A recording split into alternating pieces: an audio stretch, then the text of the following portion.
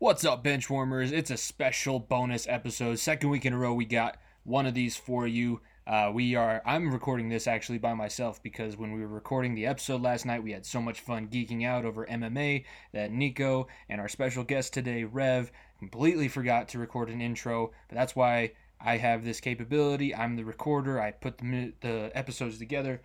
So we'll still have something for you guys so that we can lead into this episode. Be sure. I'll just introduce the guest, Rev, the Problem Coca. He's been on before if you were a longtime listener of this show or my previous podcast, Center of Attention. He loves his MMA. We always get together and geek out about it, and then Nico as well, now that we have this far into the bench show. So it's basically straight an hour and 25 minutes or so of MMA geek talk.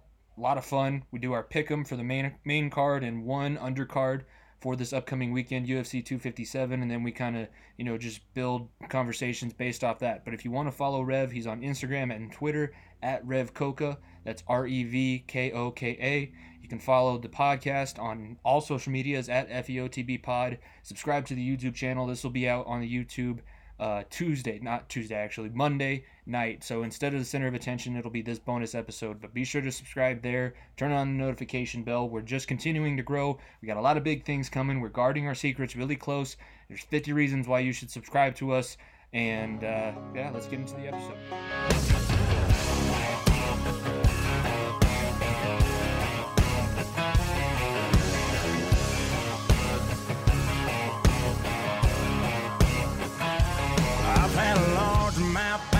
Bust my line, a couple beautiful girls tell me goodbye. Trucks break down, dogs run off, politicians lie, been fired by the boss. Benchwarmers, what's up? We second week in a row, we got a bonus episode. We got a former guest of the podcast. And if you listen to Gunners and Sports Talk Radio, if you were one of like the 10 or whatever that tuned in, got Rev, the Problem Coca, back, so there must be a UFC event going on. We talked about it. Huge card. Yeah. When McGregor fights, people listen. But Rev, thanks for coming back. Glad to have you back. It's been a while since you've been on, and I think this is your debut on the Unhinged Sports Network and YouTube. Yeah. So for, like you said before, the 10 people who are coming in from the radio show, the loyal fans, you already know who I am. But if not, I am Rev Coca. Some may call me the Problem, as they like to call me. I was Jimmy's teammate in college at Western Colorado University, and we were just, good friends there, like to chat it up about sports, geeked it up about MMA every once in a while. Mm-hmm. So, yeah. Not a lot of people like to go as in-depth as we do, so I knew that I did, I think it was the Nunes fight was the one that we did for Center of Attention. You were a guest on. And I think Khabib might have been on that card too. Yeah, then we had him. The first time we had him on our show together was with DC versus Stipe the first time. Yeah. Or second, sorry, the trilogy. Yeah, the trilogy fight. Yeah. So was it that or the Adesanya one? My memory is getting a little foggy. Adesanya was the Center of Attention that we did. Adesanya was the main event, and Nunes was the co-main. Or no, it was Weili Zhang was the co-main. So it was a while ago because that was right when COVID was just in China. Yeah. So look where we are now. So yeah, once every blue moon, I've made my appearance to chat it up. So we know that you might be busy. We don't want to continually call you back, but we'll start off, I guess, by giving. This will be a good taste as to your kind of take on fighting and everything like that. Nico doesn't want to talk about it. We're going to talk about it anyways. Nate Robinson, do you think he has a career as a professional boxer moving forward? Yeah, I definitely think so. Perhaps you could put him Whoa. You said, did you say yes to that? Put him in a training gym, set him up there as a punching bag, maybe a punching bag at the most. Maybe a sparring partner, like the third person that goes in is like, okay, this guy's boxed around. Bring in this guy. Okay, let's bring in Nate just to ease things up. Were you watching the same fight that I was? No, I mean, that makes sense. I mean, first of all, with the whole Nate Robinson thing, I have a strong opinion about this because Nate Robinson was a wrong person to represent the NBA, first of all. There's so many better options they could have gone with. But Nate Robinson, he just like he went into it like a street fight. He came into it without like any boxing knowledge. Just came in like, I'm just gonna throw punches and see what happens. And he got his ass beat by a YouTube star, and look what's happening because of it. Jake Paul is getting fights everywhere. If Nate Robinson would have respected it a little bit, then I would have said maybe. But no, he didn't respect the boxing at all. I mean, I hate to rain down on a 3-time slam dunk champion, but don't get me wrong, basketball career is noteworthy, but boxing career, don't ever do it again. Yeah, I mean, I don't even know if he was getting prepared for a boxing match the way he just ran in head first with his hands down. I think he would have got his ass kicked in Kimbo's circuit in the backyard barbecue brawls. Oh yeah, those Miami backyards. There were a couple dogs in there too. You know, Jorge Masvidal, Alex Caceres. So some of those guys definitely would have took Nate Robinson to school as well. I think the main thing we got to talk about. Do you think Snoop should be a fight commentator more often?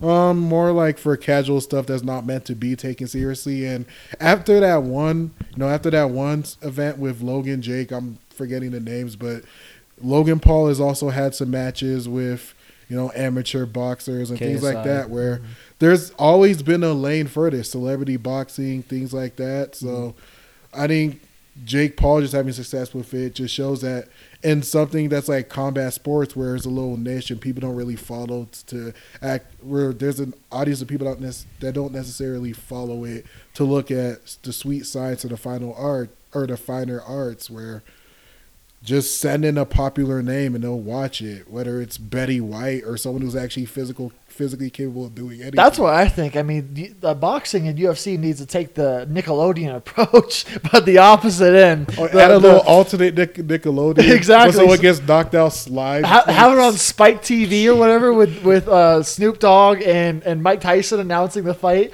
The altered version where they can cuss every other 5 seconds and say whatever the hell they want, and then have the actual announcers. And I think works that because I know there'd be people that would enjoy the fun commentary like they did with the Nickelodeon stuff, and then there are people that would want to hear the play-by-play.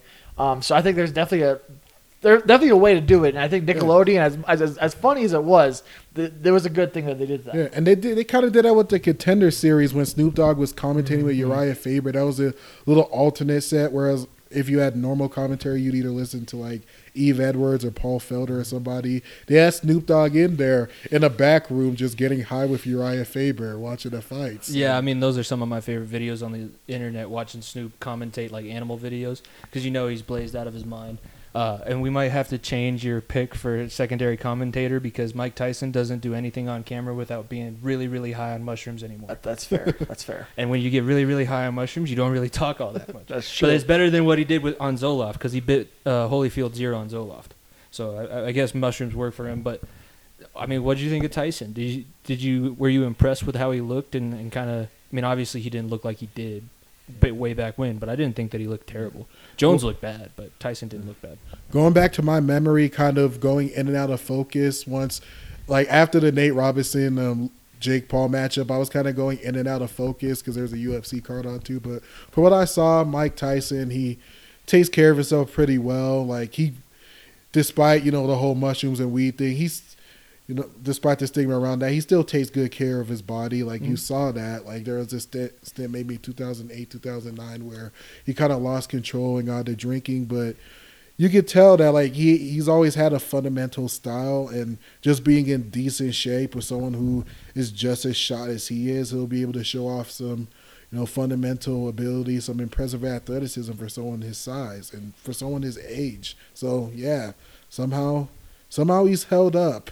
He didn't lose weight as fast as James Harden, but he still looks in damn good shape for a 52-year-old man. I don't know if anybody will ever lose weight as fast as James Harden again. That was incredible. I don't know if he had a pillow underneath his warm-up suit or something, but that weight came off. I think it was all the strip clubs in Houston, and now he's in Brooklyn and he can't go outside because they got a lot stricter regulations. But that's just my 2 cents on it. I think it was bad for Jones. It made Jones look even worse than what he already did, because the last time Roy Jones fought before that, he got knocked out of the ring by some Russian 18-year-old kid. I mean, probably collected a good paycheck. Well, let's go ahead. We'll move past the fake fighting and the freak shows. This isn't Japan. This isn't Pride. We got a big UFC card coming up. Like we said, Conor McGregor fighting for the first time this year, first pay-per-view of 2021. Let's start off. like what are our thoughts on the UFC, how they handled 2020 and all the regulations and everything that happened? Because in my opinion, I think it was as successful as you probably could have expected to be without having fans for a cage fighting sport. But I mean, what do you think of the organization, how they handled 2020?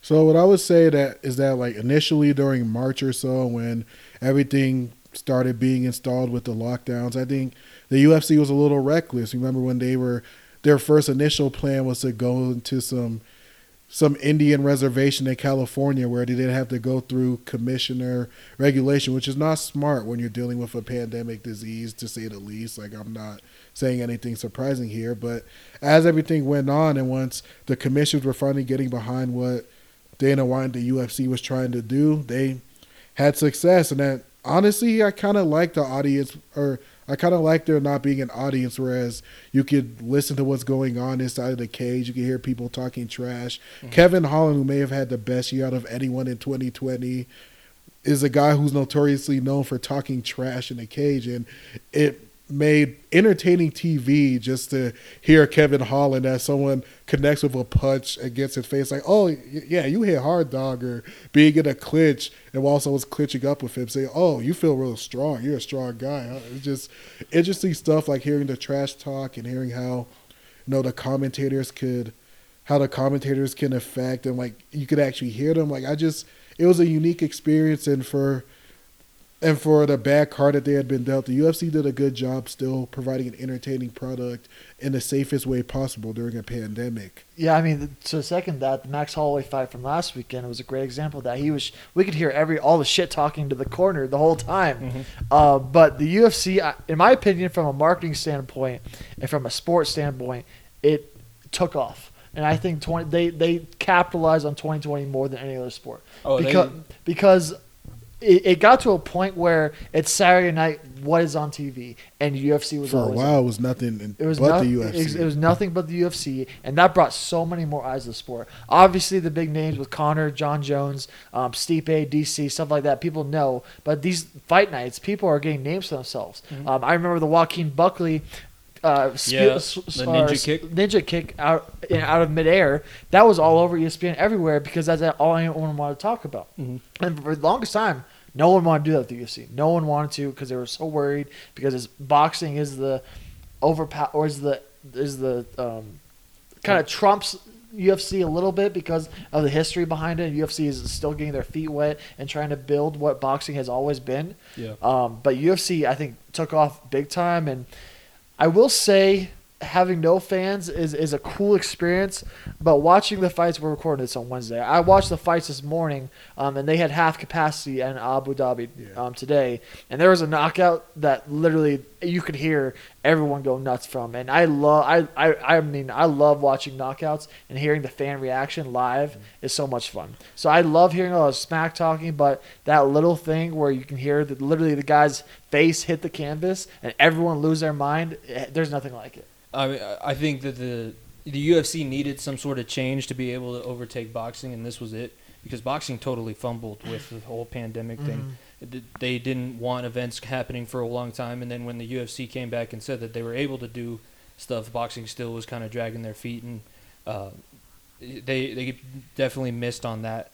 And I think it depends on what kind of MMA fan you are. Like, the three of us are a little bit more in-depth than the casual viewer, so I think the casual viewer probably misses the live crowd aspect of it. But like, when you know some of the aspects, like Rev and I wrestled for a long time. I know your dad, he's really into jiu-jitsu and combat sports and everything like that. You can hear the adjustments that are being made. And I think the biggest example of it was Khabib's last fight against Gaethje, because you kind of saw in his head, you're able to like take what he was thinking of. He's like, I got an arm bar. I don't really want to do that, and then he just kind of transitioned in his head, like, okay, I'll pull him into a triangle and just choke him out that way. So I think that's where I think the half capacity could be good for now. Obviously, they're going to make more money once fans are back in the stands, but especially if there was like a Mark Henry fighter, because Mark Henry calls out the combinations that his fighters are supposed to be throwing from the corner, and that could be something for like a hardcore MMA fan or a guy who knows what's going on. That could be something interesting. And going back to the comments about whether having full, half, or no crowd is necessarily the best. To clarify, I'm not necessarily against there being a crowd. Like, I actually like the reaction of a knockout or the reaction of Demetrius Johnson throwing somebody up in midair and connecting with an armbar. Like, the reactions to those moments, they're priceless. You know, those are always like sound bites that are being played throughout, just kind of like as flashbacks and memories of the biggest UFC moments. So, like, I like the crowds in those instances. However, at the same time, I could go without the crowds yelling woo over and over, or the stand them up. Like in certain moments where there could be an interesting chess match going on and there's a lot of drunk fans in the front row spilling their Heinekens and Modelo's all over the place, yelling for the referee to stand it up. In certain instances, I could go without a crowd. I mean, that's combat sports, though, for you. Boxing has had that problem for years as well. I mean, it's just the way it is because people pay for violence and they expect violence. And I think with everything that's happened and then the sport growing to where it is people are starting to realize more and more they're not. Because I think they've done a really good job with, especially the UFC, is get commentators that know the sport so well that they educate the fans. Because like you said, when you're at an event, you don't hear what's going on. It's a totally different experience going than just watching on TV. Exactly, and hearing Joe Rogan, DC, especially Paul Felder as well, who are very experienced and know what the moves and knows everything on. People at home are getting educated at the same time as they're watching sport because watching two guys lay around is not what everyone wants to see, but hearing the commentators say, okay, this is why he's doing this. He's trying to get this top position or here, and he's trying to do different things with his legs here to get sweep underneath. I mean, just little things like that you don't hear at a live event, which is nice because having it only on TV now educates those fans that didn't know. So I'm hoping when we get back to full capacity that there won't be as much as that, but I mean there still will be the people that are just trying to see violence. It'll depend on because the one fight that I remember, we went to a card in Colorado and it was Ben Rothwell and Mark Hunt, and they were like, I think they were 3 to 5 round. I don't think they were a 5 round. Oh, and that was fight, a snooze fest fight. Actually, it was not good at not all. Great, yeah. And they were just laying on each other, especially at elevation. So I think now, like what you're saying, people are going to understand more, and the booing will be more warranted when it's two fat bears that have no conditioning and are just rolling around with each other.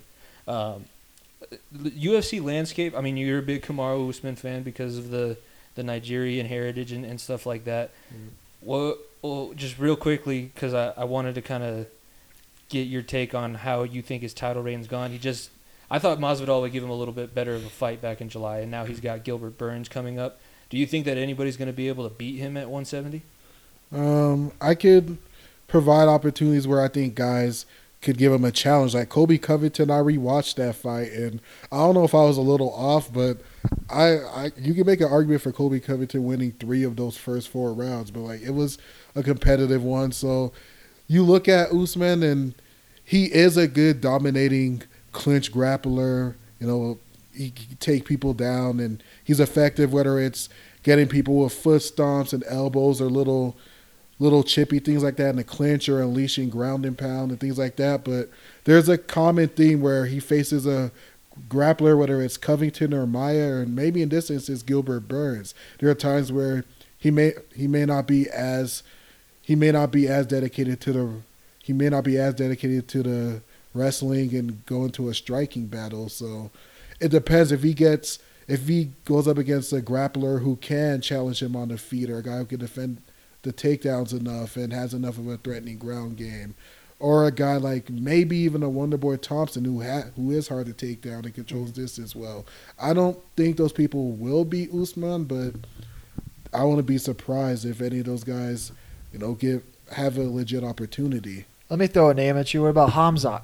We've seen a lot from Hamzat. I think the 155 pound division is the best top to bottom. I think 170 is second in my opinion. Because if you look at the list, Usman, like I said, Covington, Leon Edwards, who's a fighter people are sleeping on because he hasn't fought in a while. Gilbert Burns, he should have got a title fight. I mean, not too long ago. But Masvidal had to step in because of COVID and everything. Stephen Thompson, Wonder Boy, has his ups and downs. Chiesa looked good just recently against Magny. Magny's a stud. Tyron Woodley, I mean, yeah, he's on the downgrade. I wouldn't want to see Woodley and Usman again. Yeah, he's on the down slope, but he's still a fighter that people have to worry about in that top division. So there's a lot of fun matchups, and like we said, Khamzat, he's just getting his feet wet. Everybody's loving all the knockouts and everything. I think if he's able to slow down Leon Edwards, I think it's March 13th or somewhere in March, they have their fight. But that fight, I think, could set up for a big future because I think Leon Edwards will get his title shot either after that or Khamzat will be top 5 in that division and can make a lot of noise. Yeah, as for that Leon Khamzat fight, it's kind of confusing to know exactly is Khamzat a middleweight or a welterweight. He keeps switching back and forth, but I believe in the fact that he's taking a fight against Leon Edwards that he's going to stick around that welterweight. And like you said, that only adds to the depth because this is going to be a major test in Khamzat, who really hasn't been proven in his UFC career yet, going up against a guy in Leon Edwards who's beaten RDA and who's beaten Gunnar Nelson and a guy who operates as smoothly as he does in all aspects of the game.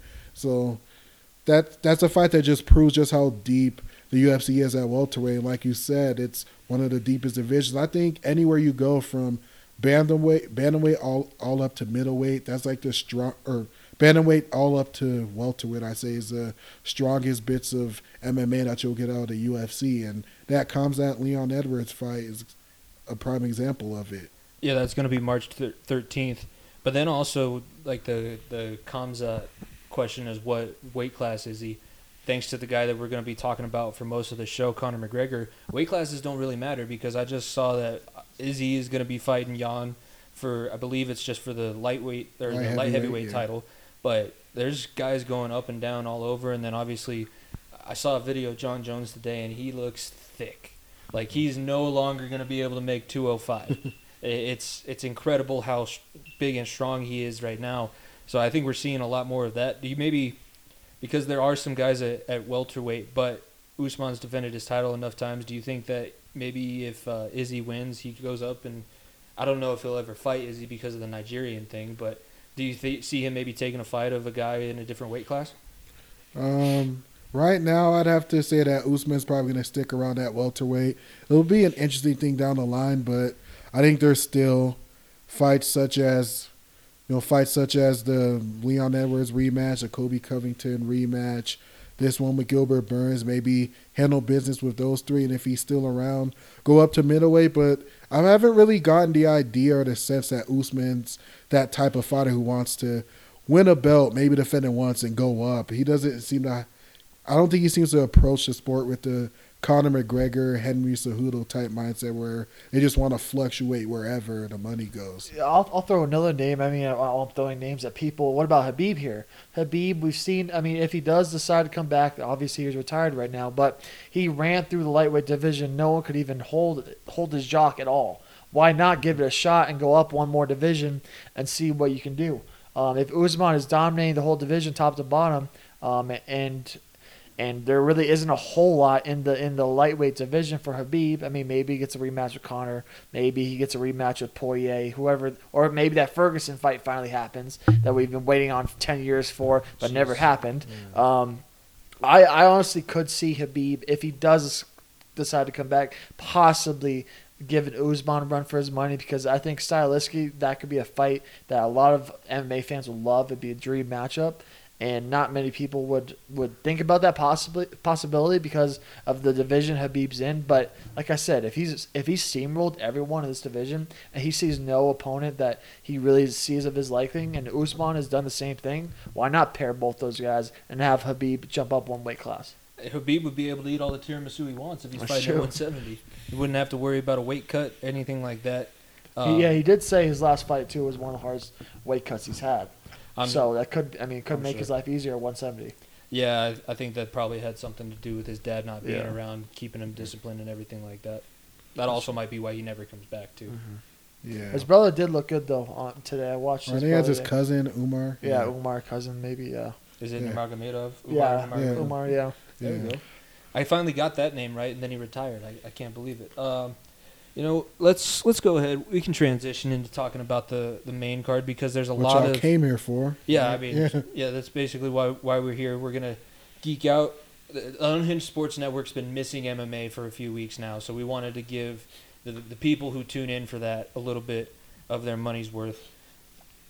What do you think of Conor McGregor just overall? Him coming back and kind of picking and choosing his fights. Do you think it's good for the UFC, or do you think it kind of hurts some of these guys, like the guys that have to prove themselves and work their way up? He's kind of stealing the spotlight and stealing shots away from other guys.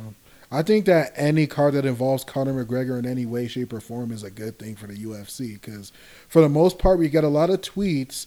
We get after the end of a main event, whether it's a Max Holloway or any relevant fighter who could either fight at lightweight or welterweight, whatever it is a main event and they look impressive, Conor McGregor is going to go on a drunken tweeting spree for at least the next 2 hours. So it's just good whenever Conor McGregor is actually in the business fighting and not doing things outside of the cage or just going on Twitter spree. So whenever Conor McGregor is actually on the card and fighting, it's good for the exposure of the fighters on that card, and it's good for the UFC as a whole. Well, I mean, I'll second that 100%. He is great for the sport. He's great for fighting in general. I was able to go to his last fight last January. That seems like forever ago. But being there for that Cowboy fight, I'm rocking my Cerrone shirt. I promise I keep jerseys going around. So this is my UFC jersey. But yeah, the thing with Conor is UFC is building a brand how it is, and having a star like Conor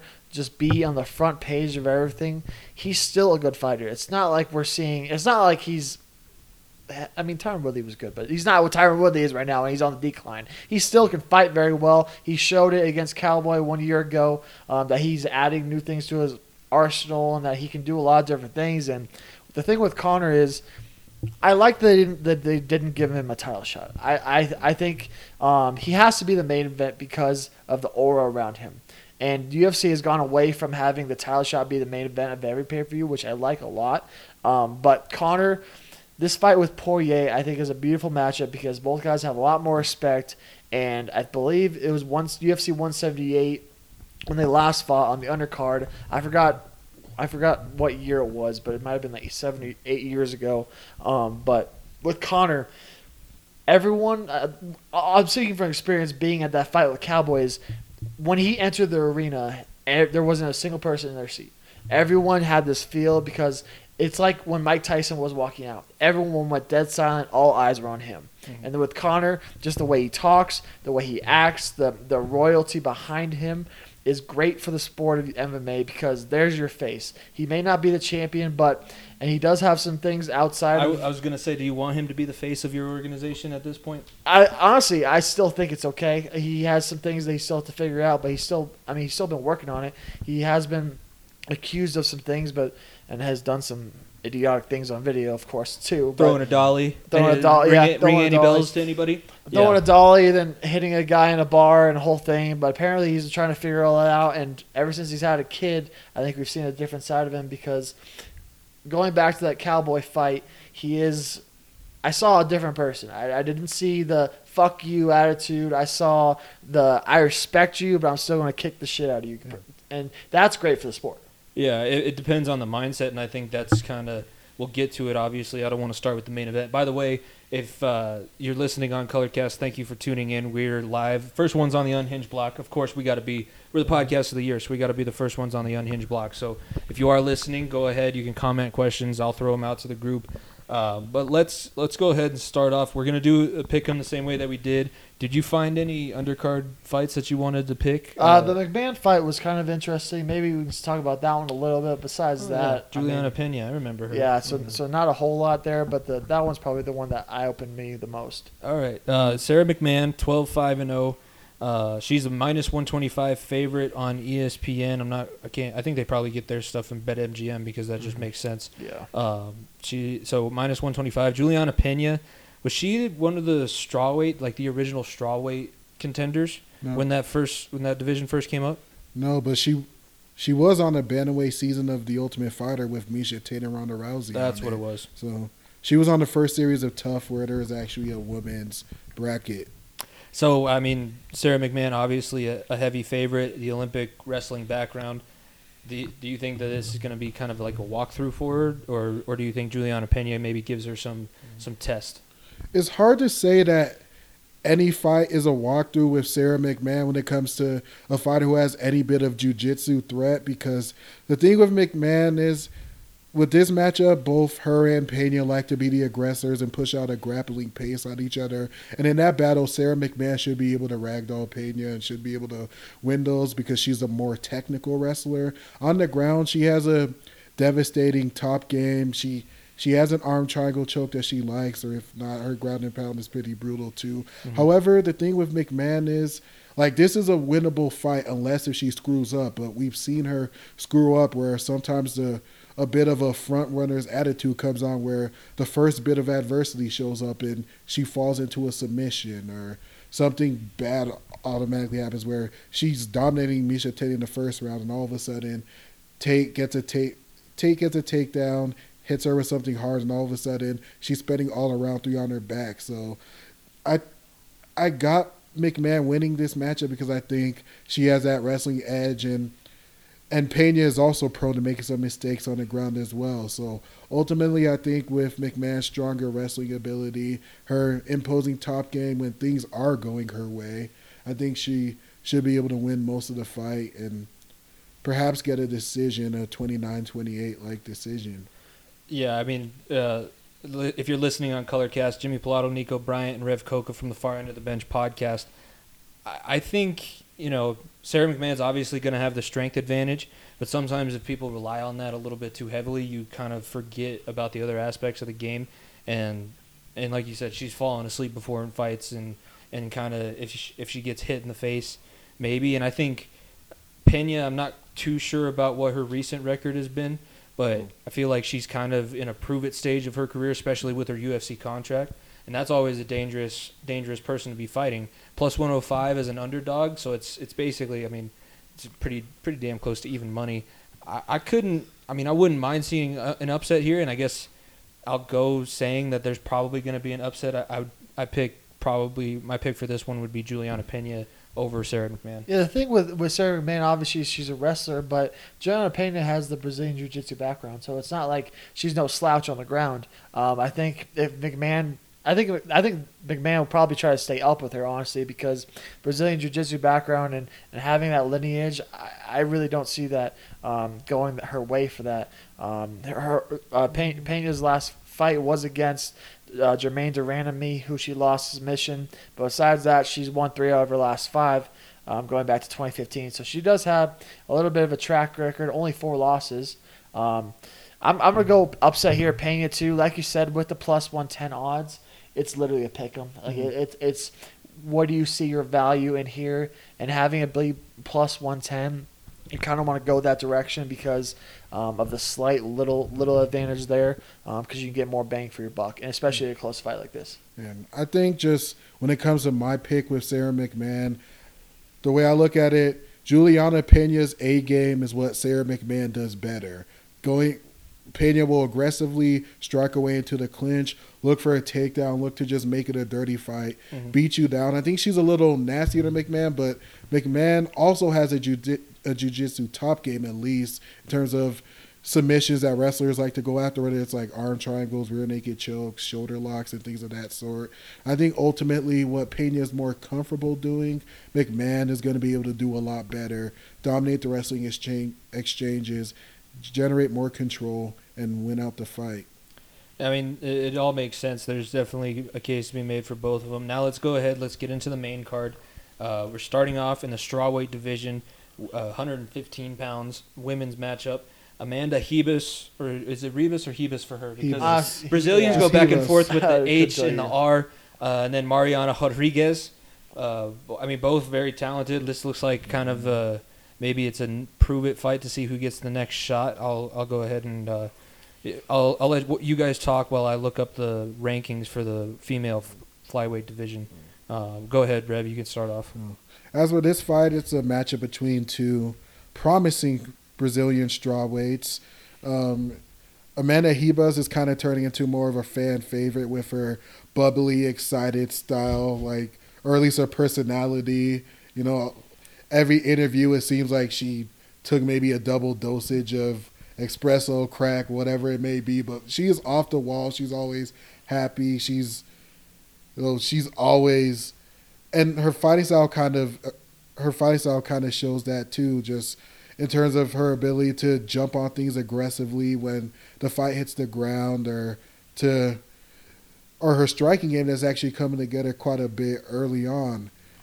Whereas this match with Rodriguez, I think something that's going to lead to Amanda Ribas' win is that although Rodriguez is good and very composed and she's shown the ability on her feet to be a good striker, I think something that she does a little too much is be willing to play the guard game. In her last fight against Carla Esparza, a fight in which I actually thought she won, she lost a split decision, a fight where she was landing the much better work, but Esparza was just taking her down, and Rodriguez was a little too willing to play the guard game and just sat down there for too long, and the judges thought that Esparza was able to do enough for the win. So in terms of Ribas and her grappling ability, I think she'll be able to generate enough top control to win a decision. Well, I mean, with Ribas, I think I'm saying that right, Ribas maybe. Probably messed it up completely. Her last fight against Paige Van Zandt, I just remember. Squash match. Yeah, I remember her just demolishing her. I remember it starting on the feet and Paige just not getting. I mean, she's a kickboxer now, and she had nothing there. And then when it went to the ground, Ribas just dominated, and it was night after that. She had no shot in that fight whatsoever. I like Ribas a lot in this fight. Like we said with Rodriguez, she's coming off a loss, which she probably should have won. With only one loss on her record, she does pose as a threat in this division. With two draws, she could be very dangerous. But like what I saw out of Ribas, it's very, very hard to pick against her after what she. I mean, Paige Van Zandt, she's not the greatest MMA fighter. She's definitely there for her looks. So what? She's definitely there for her looks. Well, now You don't think that she got? Yeah, you don't think that Bare Knuckle signed her because she's a great fighter? I mean, her husband's a badass. her I'd husband's watch a what you badass. say about Paige Van Zandt because Yeah. her husband could kick the shit out of It all seems of us. it seems as if her husband actually absorbed all the remaining MMA talent from Paige Van Zandt, because he actually looks pretty promising as a Bellator fighter right now. Yeah. Where it seems like Paige Van Zandt had flashes of brilliance, but like that completely went away. It seems as if Austin Vanderford absorbed all of her talent. Mr. Van Zandt, that's who you mean there, Yeah. Mr. Van Zandt.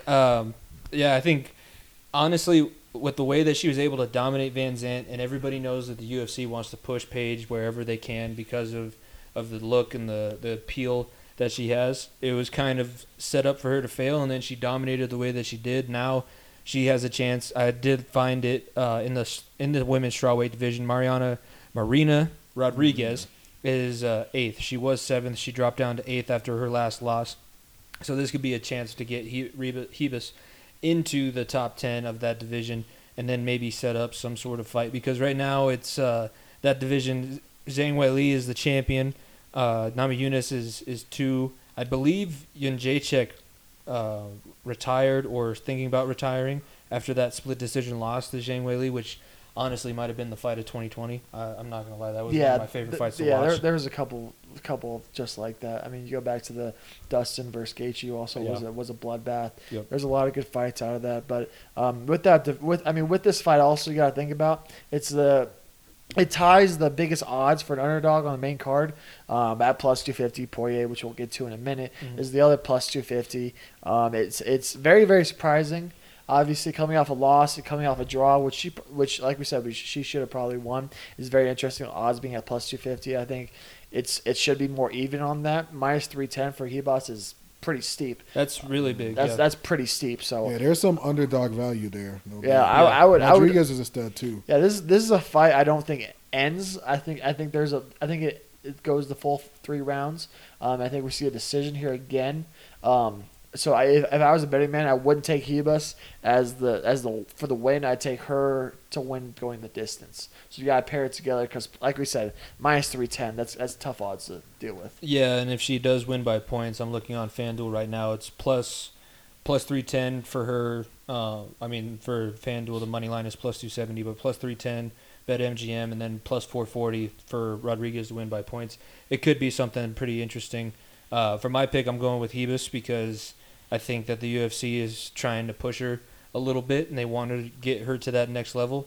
And I think that she probably is aware of that. So she knows that she can't have a slip up here. It's got to be something pretty impressive for her to be able to continue to make that move up the ladder in that strawweight division for the women's, which is actually, now that, I mean, since Rousey's left, the strawweight division really picked up steam. It might have been the flagship women's division for the past couple of years. Division, or the strongest women's division without a doubt right now. So then moving on, we have Matt Frivola versus Atman Azatar. Azatar. Okay. I tried to put too much flair on that one, and it came back and bit me in the ass. Sounds like some Harry Potter. Atman Azatar. Azatar, yeah. 13-0, minus 155 favorite. Frivola 8-1-1 in the lightweight division. I'm not going to lie, haven't seen either of these guys fight, so I'm basically going to go in on this one blind. Don't listen to me on this one. Definitely listen to the two that have been watching. I wouldn't necessarily listen to me either. I think this is a full rev here. All right, well, I'll take the lead here. In terms of Azatar and Frivola, I've seen bits of them. But in terms of Atman Azatar, I think there's a chance that you could actually go against Azatar and pick Frivola as an underdog here. I think there's underdog value simply from the fact that we haven't seen much of Azatar outside of the first round because he's bricked up, he's muscular. In his 2 UFC fights, they were first-round knockouts.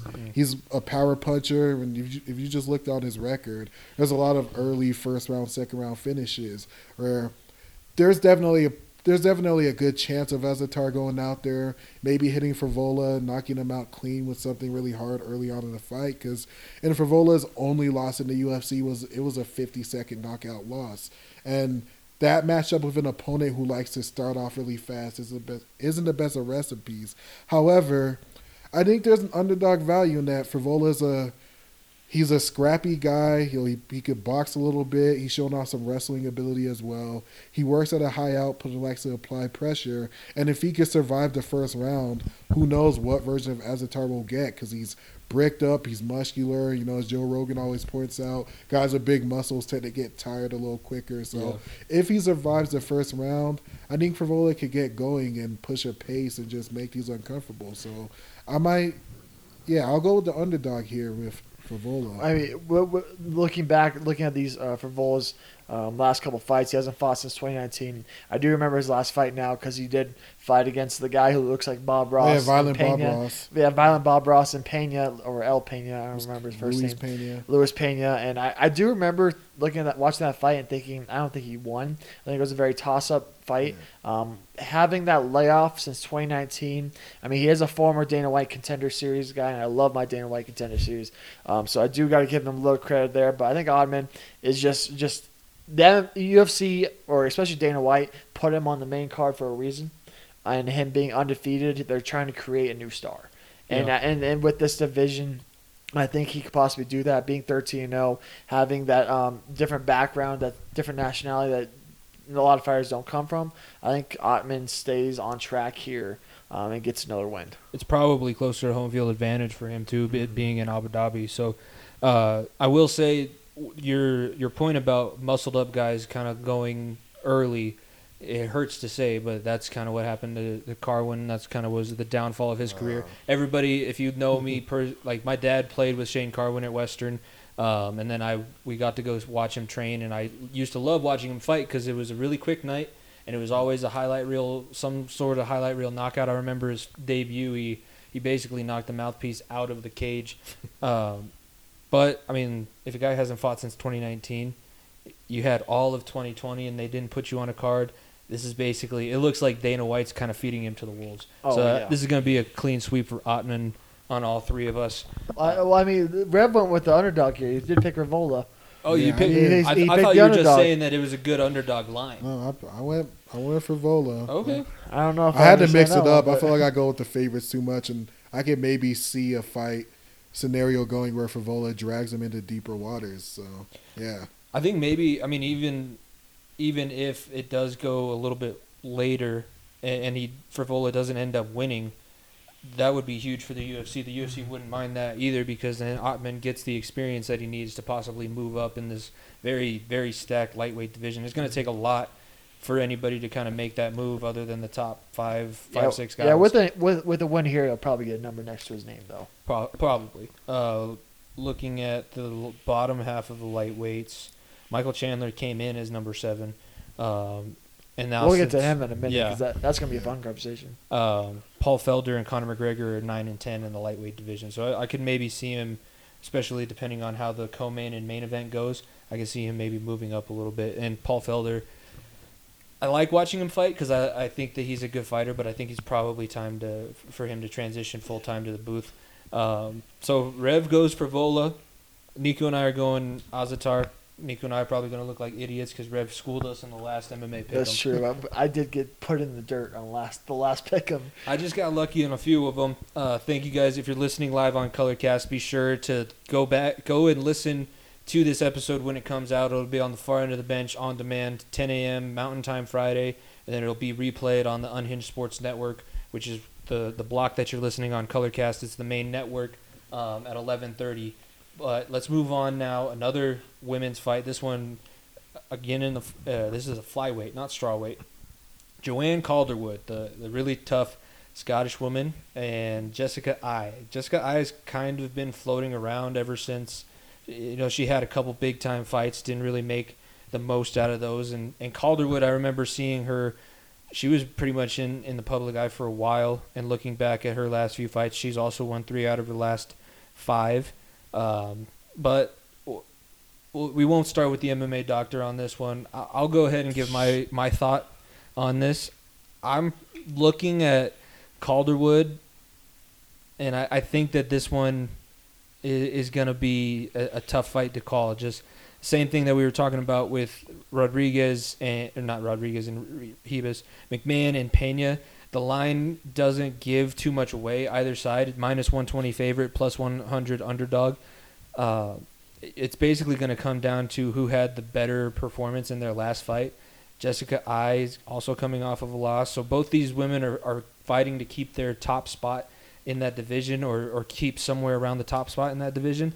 I'm going to go with Calderwood because what I've seen from her I really liked. I think that she's aggressive and she's able to put people away when she needs to.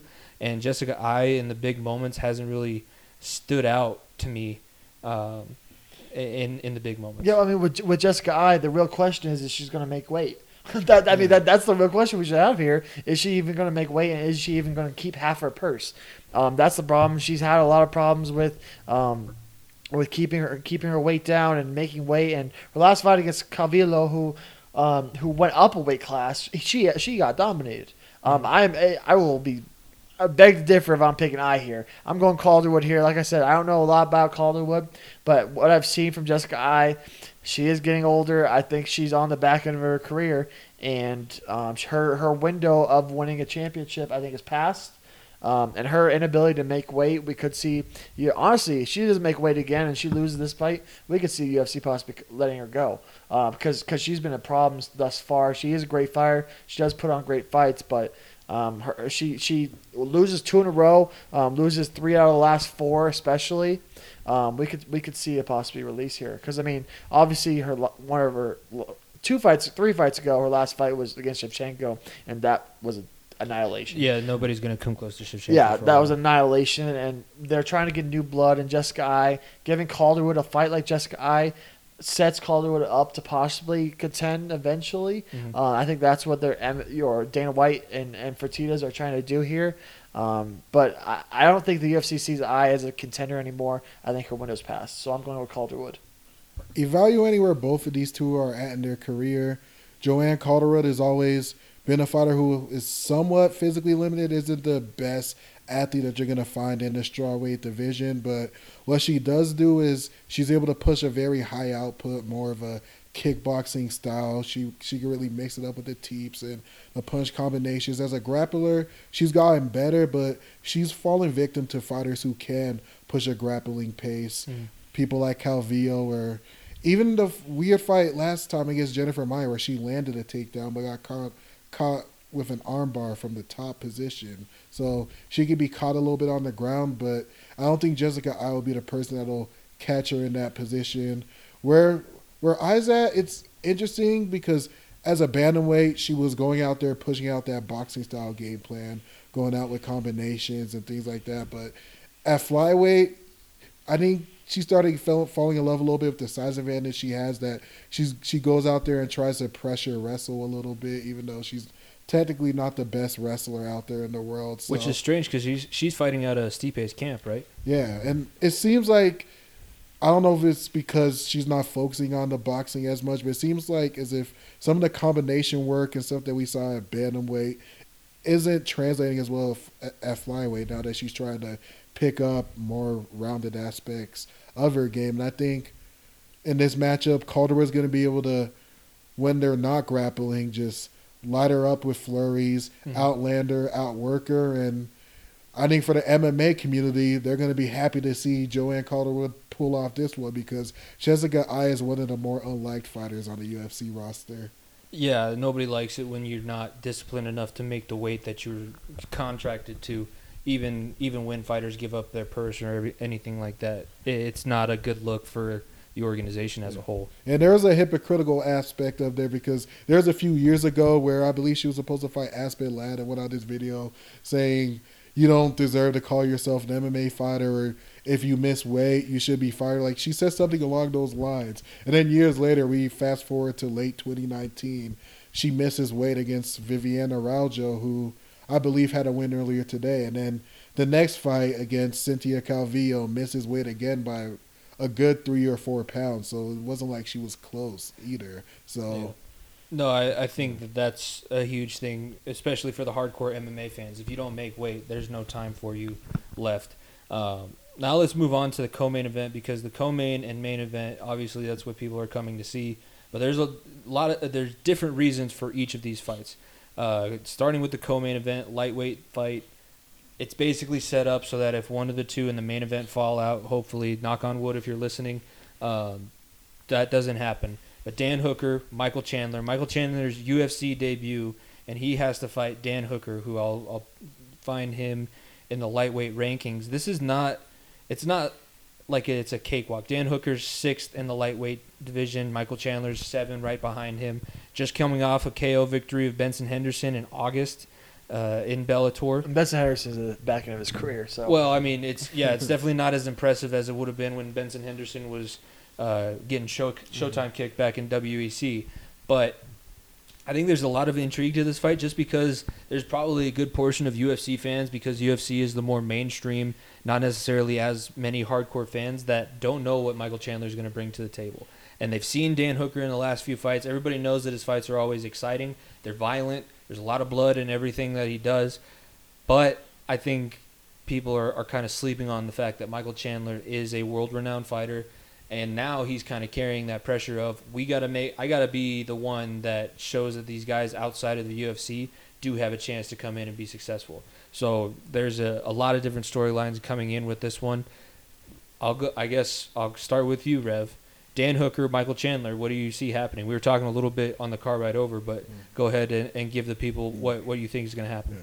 So before I make my prediction, I just want to make it clear that I hope Michael Chandler at least shows his worth as a fighter in the UFC, because for just too often you see and hear about the stigma that MMA fans like to hurl at fighters who had success at other big MMA organizations, whether it's Justin Gaethje coming in from World Series of Fighting, or Michael Chandler coming from Bellator, or all the Strikeforce fighters. There's like this stigma where people are saying these are minor league champions. Once they come to the UFC, they're going to be exposed and this and that. Oftentimes they're wrong, but in this case with Michael Chandler, I hope he does prove his worth. However, in this fight, I think there's a recipe for Dan Hooker to take Michael Chandler out early. If that doesn't happen, there's a chance that if that doesn't happen, Chandler could control with his wrestling, and because he is a good, solid, capable wrestler. He's got a top game. He could also threaten with submissions that you often see wrestlers go after with the arm triangle chokes and the rear naked chokes. So he has the ability to make this fight competitive. However, early on in fights, we've seen him get clocked. We saw him get KO'd in the first round against Will Brooks. We saw him get KO'd in the first round against Patricio Pitbull. He's a solid athlete, but he's improved as a boxer through his career. He's an explosive wrestler, but he leaves himself open early in fights to get clipped or something. And Dan Hooker's a guy, we've seen him knock people out early with hard punches. He throws a good intercepting knee where he's got to be really flexible because when he throws those knees, he gets a lot of height and elevation into it. Yep. And I think this is one of those fights where we're going to see early in the first round Michael Chandler perhaps slipping, ducking, or shooting a takedown into a Dan Hooker knee. I mean, that's kind of what kept Dan Hooker.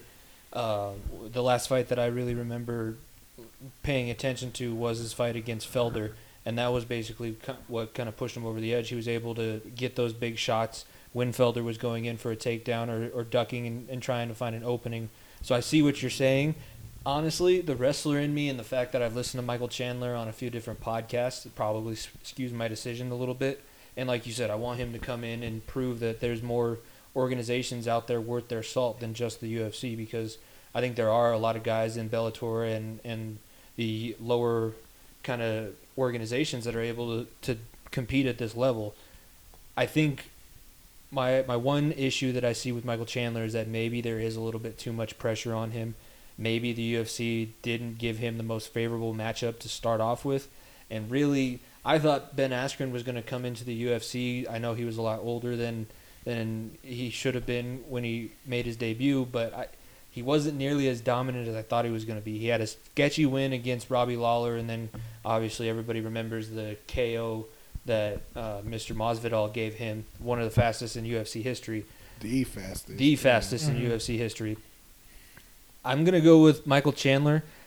I think that I said it on the show that you're able to listen to now, so go back and listen to episode 24. I think that he's a little bit overrated, Dan Hooker is. I like Michael Chandler in this fight. He's a plus 105 underdog, looking at the line on ESPN. So I think that there's a lot of intrigue there. If you know Michael Chandler, this could be where you make a little bit of money because you have a little bit more knowledge of his background. And Dan Hooker, very exciting fighter, but he's not necessarily always going to win those exciting fights. Look, this is fight of the night. I'm telling you right now, this is fight of the night. I don't care what anyone says. I wish this fight right now, I wish it would have been the headliner for a fight night. Because I wish I would have seen 5 rounds of this. Because I think we're going to get robbed, and it's going to go the distance, and we're going to see a bloodbath, and we're only going to get 3 rounds of it.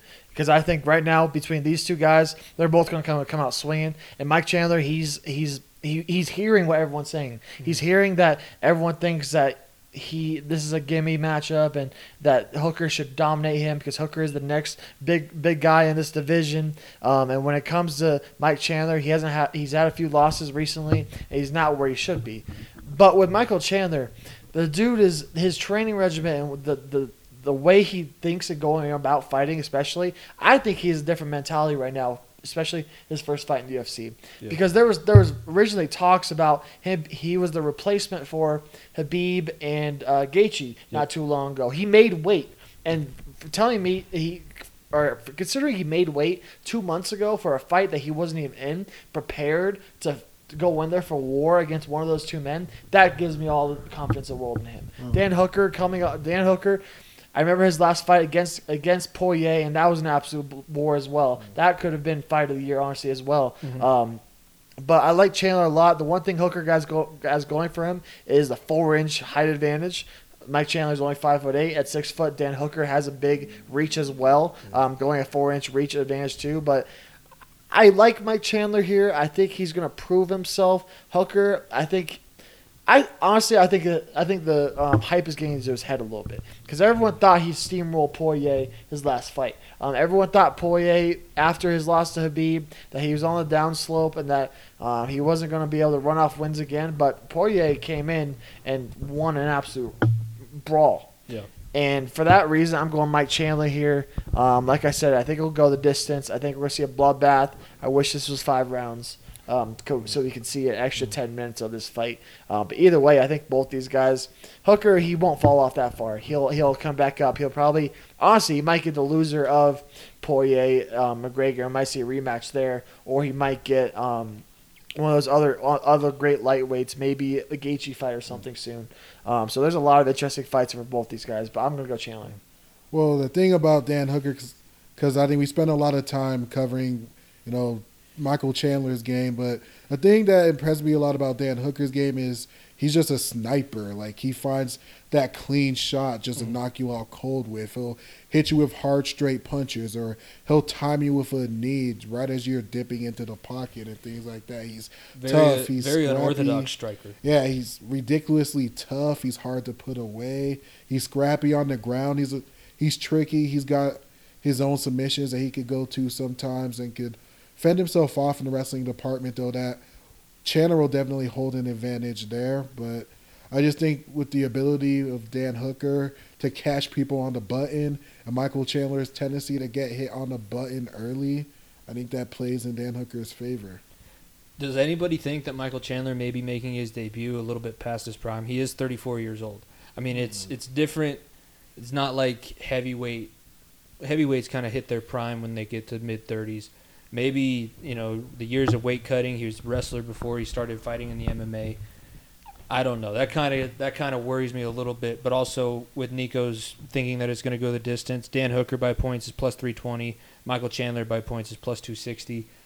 Take your pick as to who you think is going to win, but definitely I wouldn't mind putting a little bit of money on either of those because that's a good return on that. But where do we think Michael Chandler is age-wise coming into his UFC debut? Honestly, I think age is just a number, and especially in UFC, because like we said, fighters go into their late 40s sometimes, or sorry, not late 40s, late 30s. Got it. They went to late 40s. They're Aaron Rodgers' age. Oh 38. God, yeah, 38. I don't think that's a problem at all. I think obviously it would have been nicer for him to come over to the UFC a little earlier. I think another person that we could talk about this with is Rory McDonald, because during his prime he left Bellator, and if he right now in this middleweight division, boy, would that'd be a lot of fun different matchups there. But going back to Mike Chandler, I'm not too worried about it. I think he's coming in obviously younger than Askren, and he still has legs underneath him. He only has 26 fights under him. Dan Hooker at 30 years old has the same. It has 3 more fights than him. Mm-hmm. So it's not like he has a lot of wear and tear. He's been smart about it.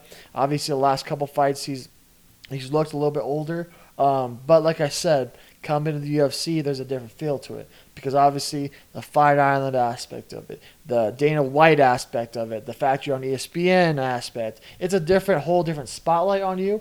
And Mike Chandler has been waiting for that, because when he dominated Bellator, he was the man over there for so long, and no one gave a damn about him. No one gave a damn about him because he was in Bellator, because he was in the second-hand organization. I think now this is different than Askren, because Askren came into the UFC thinking, I'm already better than all these guys, I don't care, and then he ran into real competition and it just did not work. Mike Chandler has been proven and has done very well. He's dominated, and now come to the UFC, he's gonna have that stigma of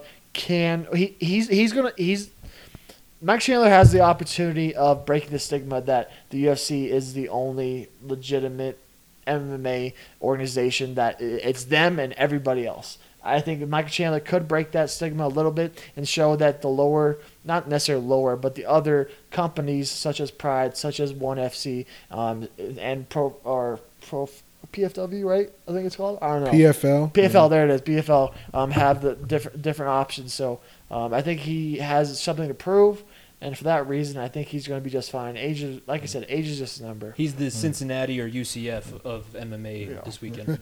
Yeah, so the UFC purist fans, I'm sure they would have liked to see Michael Chandler go to the UFC much earlier than 34. But when you look at where he is right now compared to where he was before, like, his strengths are still there and still prevalent. His weaknesses and where he lost fights before, I think the Michael Chandler that lost to Will Brooks, the Michael Chandler that lost to Eddie Alvarez, that's still the Michael Chandler that we've seen today. The Michael Chandler that we saw knock out Patricky Pitbull, the guy who we saw knock out Benson Henderson in the rematch. How many fucking Pitbulls are in Bellator? Well, there's his brother. There's Patricio, who's a featherweight champion, and he's on fire right now. And then Patricky, who more of the journeyman type, hasn't had quite the success that his brother has had, but there's 2 Pitbull brothers. But regardless, the Michael Chandler that we saw then, the guy with a heavy right hand, with a explosive double leg, and a monster in the clinch once he gets his hands wrapped around you, like, the guy that we saw back then is still he's still there. Like, we haven't necessarily seen signs of him slowing down. He just sometimes gets caught getting a little too overly aggressive. But the guy he was then is still the guy he is now. So I don't necessarily think that we're getting a shot version of Michael Chandler. He's ready to go right now. And he has 5 losses on his record, but he's only had 1 loss since 2017. If that's 4 years without a loss, or excuse me, with only 1 loss, that's got to go in the mindset of it. And that one was controversial. Exactly. So that goes into the aspect of it all too. And Dan Hooker coming off the loss against Poirier. Obviously, Poirier is an absolute stud, but either way, I think that plays into it a little bit too. Yeah, I mean, and Michael Chandler's the best version of a wrestler, MMA fighter, a guy that can stop a takedown if he needs to, can take you down when he wants to, and then obviously carries that big right hand and the mental toughness aspect as well. I agree with you. That's probably going to be fight of the night. It hurts me to say because I've kind of grown to love Poirier, and this will be a good transition into talking about the main event of UFC 257, another Fight Island. Thank you guys for tuning in on Colorcast, by the way. I'm going to continue to say it because it's a live interface, so I got to give them love and all that kind of stuff. Dustin Poirier, Conor McGregor rematch. This time it's at 155, not 145. And now Conor McGregor's the odds-on favorite. The guy, he's the prodigal son of MMA at this point. He's basically a partner with the UFC with proper whiskey and all that kind of stuff. Like we said, has had some run-ins with really dumbass things that he's done, throwing the dolly, and he got some more allegations coming his way. Poirier has basically been, that first fight, I think Poirier wasn't ready for it. It was a big magnitude fight, and McGregor got in his head. I think. Oh yeah, he got into his head big time. I mean, you can see during the weigh-ins, during the pre-fight hype, Dustin Poirier his head was not on straight that night at all. No, he wanted to go in there and take McGregor's head off, which is basically why he does that, and it's what's made him so successful. This is a very different Dustin Poirier that we're getting now. He's been through some wars. He's kind of proven it to himself that he can be at this level. Just fought for a title a few years ago. Made it 3 rounds with Khabib, which a lot of people weren't expecting him to go that long. Like we said, Khabib's probably going to go down as one of the pound-for-pound greats of all time. Especially, he's the best lightweight of all time, hands down. 29-0, never even lost a round. So that sets the stage as to what our picks are going to be. Conor McGregor, Dustin Poirier. Right now, McGregor on ESPN is a minus 310 favorite. Poirier plus 250 underdog. So what are our thoughts on this one, guys? This will be the last pick of this UFC 257 pick'em. As for this matchup, like you said, Poirier is definitely in a much better place. He's not going to come in the fight with his pants on fire like how he did a few years ago, getting sparked in the first round.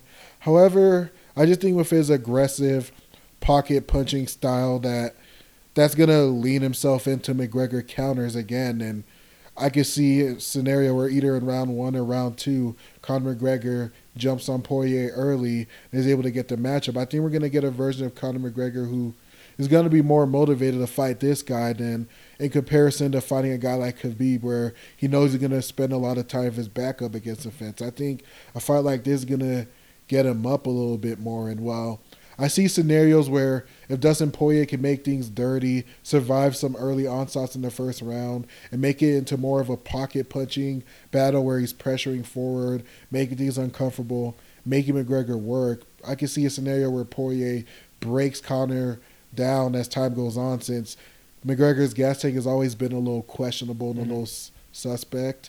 I can see that scenario happening. However, I just think with the aggressive style of Poirier, getting in there, trying to get in the pocket and make things happen, he's going to open himself up for McGregor's step-back counters. He's well-known and famous for that slip, left hand. The counter, the slip counter left hand, the straight punches, the attacks that he throws with from his left side as a southpaw. Just his ability, he's one of those guys where people say that there are fast starters, there are slow starters. McGregor is one of the historically he's one of the fastest starters that you will find in the UFC. As soon as the fight starts, he's finding opportunities to counter. He's pouring on you. I just think with how hittable Poirier can be in the first round, he was getting lit up a little bit by Dan Hooker. He lost the first 2 rounds of that fight. I just think with the openings that he gave early against Dan Hooker, Conor McGregor is going to make him pay for him. I mean, listen to these. Since he fought Conor McGregor, he has beaten Dan Hooker, Max Holloway, Eddie Alvarez, Justin Gaethje, Anthony Pettis. Going back to Joe Duffy, he's only lost twice since that last Conor fight. One against one of the arguably one of the best fighters of all time in Khabib, and the other one was a Michael Johnson KO. That's kind of an outlier. He has fought Murder's Row, and he's fought anyone he put in front of him. And this fight, along with the Khabib fight, championship fight, this is a fight the UFC gave him out of honorary reasons because of the way he's handled himself off the mat and how he's handled himself in the octagon facing whoever. This is a fight Poirier deserves. He's going to get a big payday out of this, but it's Conor McGregor. It's Mystic Mac. It's the dude that runs basically the UFC at this point because everything right now, the UFC is in a better state when he is winning and when he is on top of his game. And what I saw last January, if I see a sliver of what I saw last January from Conor McGregor when he dominated Cowboy, he is winning this fight easily. And I hate saying that because I love Poirier. Yeah. I think Poirier is such a great fighter and such a great human being outside the octagon. But I think Conor right now, like I said, he's taking a different attitude into this game. He's boxing more. He's working on his ground game a little bit as well. He's doing little things here and there that sets him up again for another Khabib rematch, and he wants it bad. He wants it badly more than anything. And Poirier, he has a lot more respect for, and he has a lot more courage, or excuse me, they have a lot more respect. There isn't a line in the sand. They respect one another. They look out for one another. It's not like I hate you. I'm going to kick the shit out of you. Like I said, it's nowhere near what the first fight was. Exactly. And that first fight, Conor exactly said he was completely in his head. And like I said, with Conor having this different mantra and different attitude of, I'm going to go out there and win, but I'm going to be respectful, but still talk shit in my own way, but not go after your family. I think we're seeing a different Conor. Because I think after the Khabib incident and everything that happened there where he got his ass kicked, I think it flipped a switch.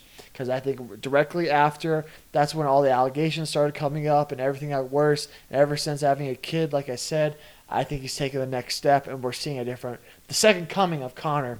And he's having a more methodical approach to things now.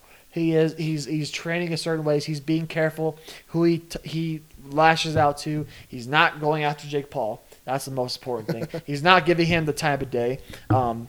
Maybe that's something we'll see after the fight or whatever, but he's not giving people the time of day that don't deserve it. He's being methodical like he is, and like his fight game is showing that. He's being methodical. He's not being reckless anymore when he was trying to be here with Khabib, where he could just do that because he was just better than everyone else. Now he's realizing, these guys are just as good as me, so I have to be methodical at how I beat people and do different things like that. Going back to those shoulder punches against Cowboy, that's something I've never seen before, and one of the craziest knockouts I've ever seen, and abrupt finishes to a fight I've ever seen. And that showed me those shoulder punches that he's figuring out new things. He's figuring out new things. And a Conor McGregor who's determined to get another title shot and get back to the top is a very, very dangerous man.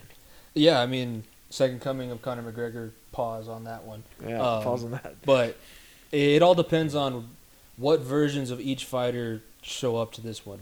Because if Dustin Poirier, who beat Max Holloway and who beat Dan Hooker, shows up, it could be a very interesting night, and there could be a lot of people who put money on Poirier going home happy.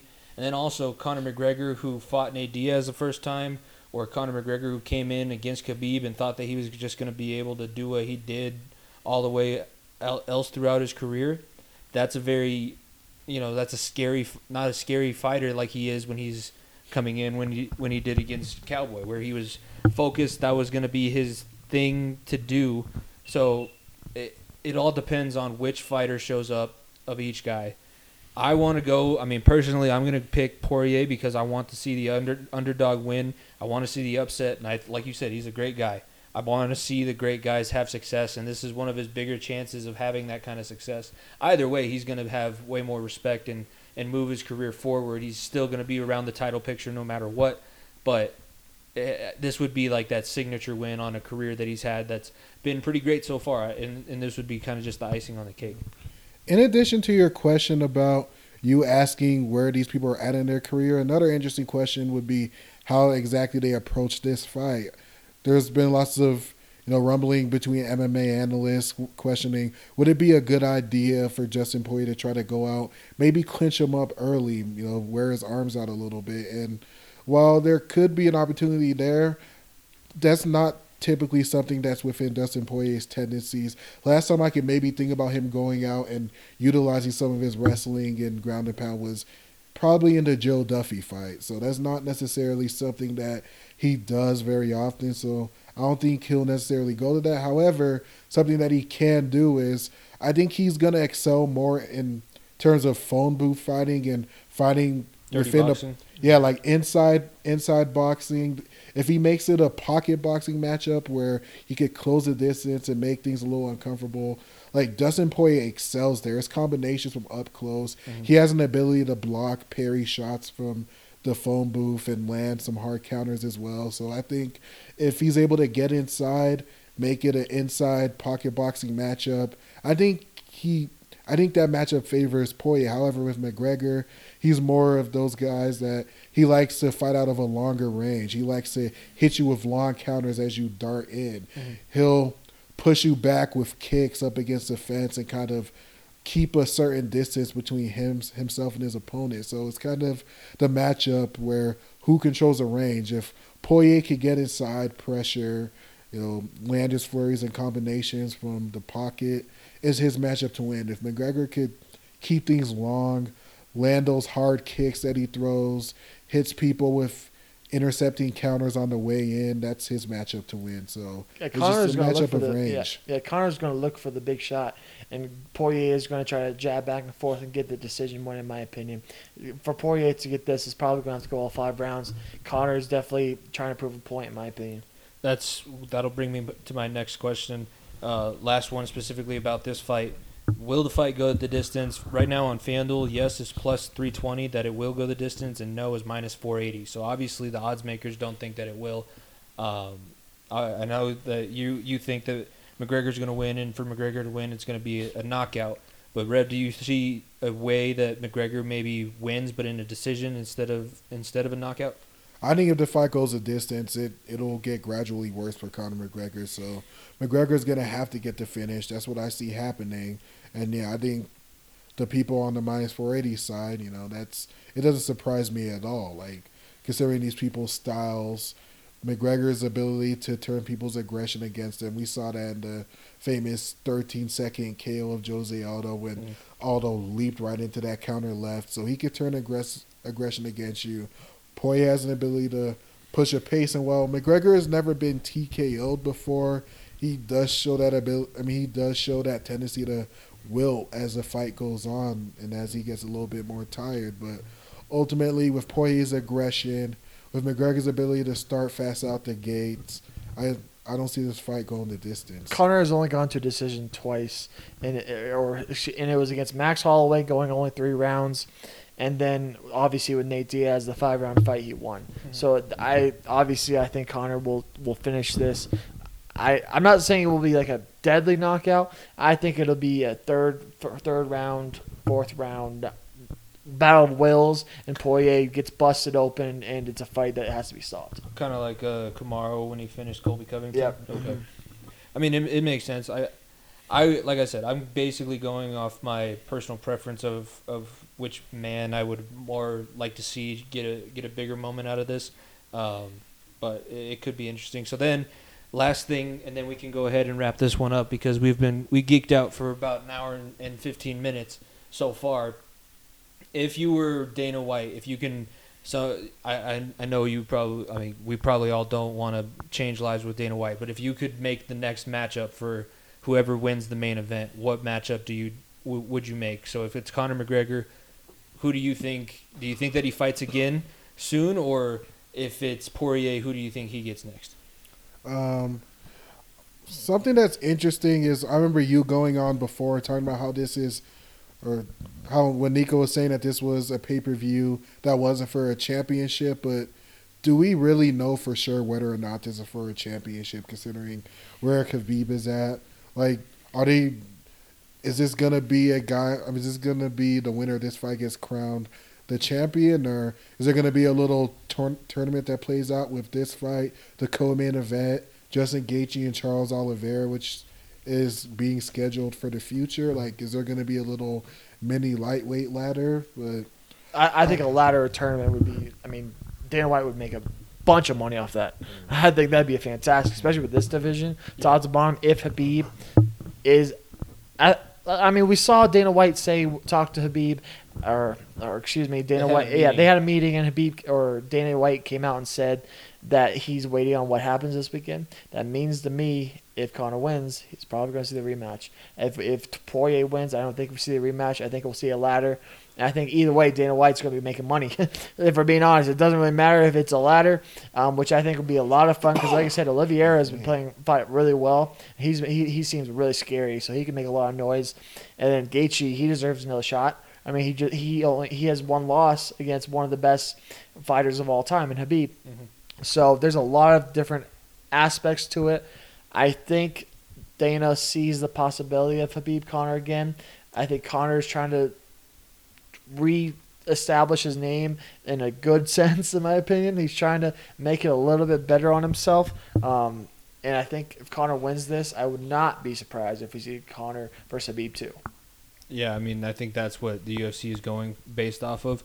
But then you have the added factor that this is MMA and not WWE, which is why when the UFC was being ready to get sold, there was talk about Vince McMahon being interested, but he needed to change it so that he can control the outcome and make the star that way. But I think either way, like you said, Dana White's going to be making money. The UFC is going to continue to roll on and be in a better place than what it was. And honestly, just like how the podcast, we say that 2021 is going to be bigger than the last year. I think as big as 2020 was for the UFC and how well they were able to handle the pandemic, they have a big chance to even make another step forward. And they've been trying to become that next pro sports league, like the NFL, like the NBA. They've been trying to make that push to be the next mainstream sport. And maybe this year is the year that does it. And it probably comes more quickly based off of McGregor winning this fight against Poirier, but either way, I think we're inching closer to MMA being a little bit more mainstream. They had a great end to the year than your first pay-per-view. It's similar to what we had last year. Last year, the first pay-per-view was Conor. I think having the first pay-per-view be Conor this year, I think it brings the world back in because obviously the fight with Holloway this past weekend was only fight night, but having that first of the year where people are like, damn, I really miss UFC because for 3-4 weeks they didn't have it, and having your first pay-per-view back be Conor McGregor against Poirier, two fighters who are beloved in the sport. Mm-hmm. What better way to do that? And Dana White, like I said, I'll be honest, I'd love to switch bases with him because the man is a multi-billionaire and he knows what the hell he's doing. He's just a dick. He sometimes gets on people's nerves. So Dana White's a genius. As much of a dick he can be, he's a genius. Yeah, the counter that, like, even though I did call him a flaming dick, he is also, though you do got to give him credit for spearheading the UFC back in the mid-2000s and carrying it to where it is having right two now. Very rich best friends in the Fertitta brothers. Mm-hmm. Yeah, and in terms of like the UFC maintaining popularity, becoming like another sport like the NFL and the NBA, I think that's a little hard considering how up and down it could be depending on whether or not you have star people competing. But back in 2016, something that made the UFC so successful is that Ronda Rousey competed and Conor McGregor competed 3 times. So a UFC that's flourishing and a UFC that remains relevant and extremely popular is a UFC where Conor McGregor is actively competing. And right now in this landscape, if Khabib isn't around and if there's exciting challengers and exciting contenders that Conor knows that he has more of a chance to go out there and perhaps he doesn't have to worry about the ground game of a Khabib, maybe he does stick around. Maybe that does encourage him to go up there and fight the Gaethjes and the Poiriers of the world. Maybe he's a little bit more inclined to staying. He did come out and say, apparently report that he wanted to fight 3 more times. So he wanted to say that. Obviously we got to take everything Conor says with a grain of salt because he's retired 4 times. So we can't hate him we can't really take too much into that. But obviously he wants to fight more. But I mean, without Habib, UFC is just going to be just fine because we're forgetting about John Jones moving up to heavyweight. Yep. And all the fun matchups that's going to happen. And Francis Ngannou is going to get a title shot soon. So and everybody loves to watch the Predator fight. Yeah, so there's a lot of different storylines, and without Habib, UFC will be just fine. Obviously, they'd love to have him and have with him, but yeah, they'll be just fine. Yeah, I think for everybody who has been missing MMA on the Unhinged Sports Network, this is about an hour and a half of as much MMA geekdom as I've done for a while. Thank you, Rev, for coming on. And thanks for having me. And when we have more of these events coming up, we'll be sure to have you back on the show. And we'll definitely talk to Jim. Jim, if you're listening to this episode, we might have a writer that will be more consistent than what we have so far. Rev is he does do a lot of the written word, and he does good takes on that. So we'll talk to him about that. But, I mean, this has been a lot of fun, and we'll see if Nico redeems himself from the last time that we did the MMA pick'em. Yeah, my MMA pick'em is just as good as my college football pick'em. Not good at all. Yeah. It's basically picking hats in a straw.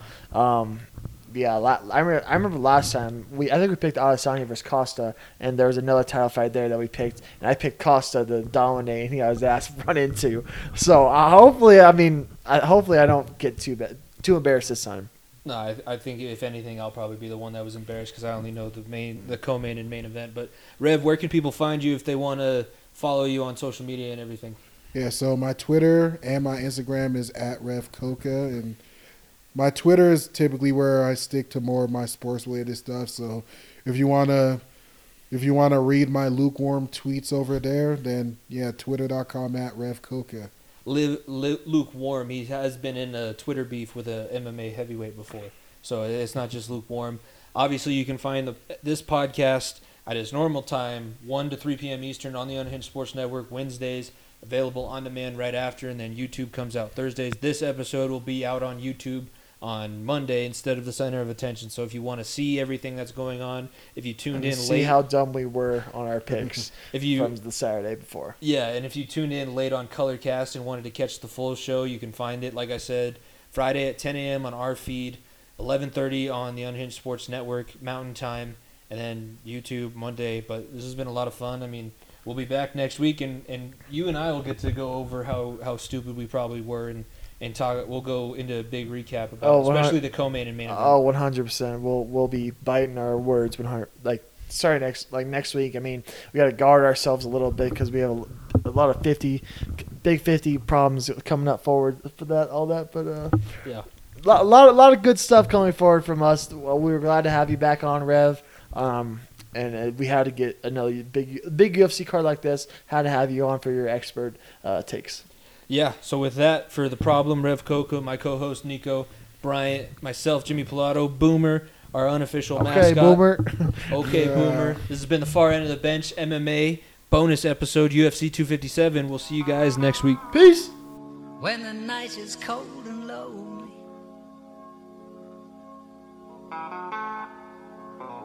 this is a dollar bill. Was it the money that made me a savage? Popping them perks and I made it a habit. Towing them pictures and serving them addicts. That was exciting to me. I'm so excited to be. Started with nothing, we had to inspire the beat. Elephants looking at me. I'm getting to it. Feel like the man. I got the plan. I call the shooters, they out with the van. Play with the squad, get pop like a sand. Pop like a perk. I'm going ham. I'm going crazy. I'm sticking up for niggas. That music like I look a sand. I'm in the kitchen, compressing the bird. Take out the 9 and I